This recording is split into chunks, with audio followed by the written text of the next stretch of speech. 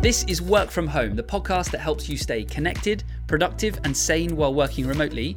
I'm Harry, and if since lockdown you've ever dreamt about removing yourself from your home office and transporting yourself all around the world, becoming a digital nomad and working remotely from locations across the globe, then this is the episode for you today. We are speaking with Ott Vatter, who's the Deputy Director of the Estonian e-Residency Programme, which effectively allows you to do exactly this. The e-Residency Programme and their digital nomad visa gives you the opportunity to work from wherever you want while still remaining in your current position, working for the company you're working with, but you're no longer tied to the place that you work. And if you're a freelancer, if you're going freelance for the first time, the e-Residency Programme is definitely for you, or something that you might want to check out. So I started off by asking Ott, what is the e-Residency Programme and what is the digital nomad visa? So e-residency, just to clarify, is completely virtual. This just allows you to manage or create and manage a company without the need of you being in Estonia particularly, but you can have an access to EU market through your Estonian or EU company.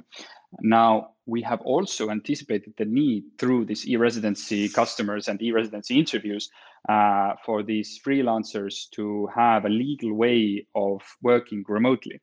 Because if you look at the legislation currently, most of the countries don't allow, or legally speaking, if you're on vacation in Indonesia and you open up your computer, that legally speaking is already working. And usually we are there with a holiday visa. So technically it's illegal. and no country has ever kind of addressed that. We just turn a blind eye. So through these interviews, we understood that e-residents would like to have this kind of official way of remote working, and Estonia aims to solve that kind of problem. So we have created something called the Digital Nomad Visa, or Remote Workers Visa Program. And it's basically a D-type visa, which means that it's a working visa. This will allow you to stay in the Schengen zone for up to 12 months. And the requirements are that you are either a freelancer and you can prove that you have multiple customers in different geographies or different locations, and you're working for them. Or you're working for an overseas company or a corporation, but you're working remotely. And you are expected to prove this status, and you're expected to prove that you have a certain kind of income that you can get by in the Schengen zone. But that's exactly this kind of type of visa that you asked for. So we have quite a kind of a lot of listeners from the UK. What about Brexit? What does this do? Does this impact anything? What are the effects there? So Brexit for us has been a good example how to explain the Estonian e-residency program, or to explain the benefits of it, because people really, they understand what Brexit means, because it's quite evident that you no longer are a part of the European Union, and thus you don't have, similar rights or access to similar kinds of benefits that you did before. And these include physical ones, it includes virtual ones. And for us, it has been a good way of actually explaining what you are about to lose or what you can gain potentially. So I'll bring you one example. Academics or scientists who have participated formally in EU grants for example, a Horizon 2020 program or whatever. And as soon as the news came that you are about to leave and the decision was so to say made, they were no longer, so UK academics were no longer suitable for the grants, which means that a big part of their work actually became much more difficult. So what quite a lot of people did was create these kind of companies through e-residency to Estonia, and then apply for the grants through the Estonian company that's still under EU jurisdiction. So that is just one example of how you can still remain in the EU through a digital identity.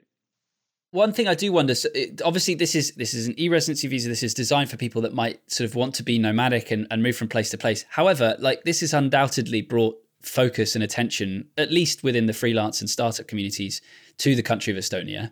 Has this kind of resulted in maybe a population boom is an unfair description, but has it resulted in sort of an increase in attention of Estonia as a place to live? Attention, most definitely. And we see, today we have more than 70,000 e-residents. These are the virtual citizens, as we call them, who have created more than 14,000 companies to Estonia and contributed to the economy greatly. And we see more and more of them actually interested in coming here, maybe not the first time to move here, but at least, coming and seeing what we have to offer. I think the most interesting example would be Japanese people who at some point, they were coming into our office and saying that, hey, I wanted to check out if eStonia is a real place. or what is this virtual country that everybody keeps talking about, right? That's so cool. And that's the idea where we based the kind of remote working visa upon, that you would have a possibility to come in Estonia, spend 3 months, 6 months here and do some remote work. And perhaps even if you're not moving or deciding to move here for years, maybe you will tell a friend that you love the experience here and they will come here for some time. Because in Estonia's case, we are very small. We are just 1.3 million people and quite in the dark corners of the world, in the sense that the winters can get quite depressing and heavy. So we need more lighthearted people and entrepreneurs to make our lives a bit more fun. That's amazing. That's awesome. So I guess the question I need to ask is how do we apply? How what's the process like? What details do you require, and how long does it take? A very good question. Everything is online, of course, as it's eStonia, with the exception that to get the e-residency status after you have applied, you have to go to one of the Estonian embassies and meet the representative of our government, who will actually look at your passport and say that, Harry, you are who you claim to be. So that's the kind of the security step of the... Okay, so it can't be 100% virtual. You need to know that there's a real human being here with a passport. Yes, because we are giving you the access to our kind of digital services. And that comes with a certain responsibility that we would like to, understand that you have good intentions and we would like to welcome you to our community. But the application is online. It's apply.gov.ee. And it takes about 2 weeks to get an answer from the Estonian authorities. There is a security check that you have to go through, pay a state fee of 120 euros, and then go to the embassy to collect the card, and then Estonia is your oyster. Wow. And how long is that sort of an indefinite visa, or does it last for a specific duration and you have to renew it, or what's the situation around that? So the e-residency, and we can't call it a visa because the e-residency is a digital identity. Yeah. It's kind of your virtual, imagine this as your virtual passport, but you can't travel with it. So it's kind of that we say, Harry, you are who you claim to be online. And with that, you can now access our services, and the main service is actually company creation to Estonia.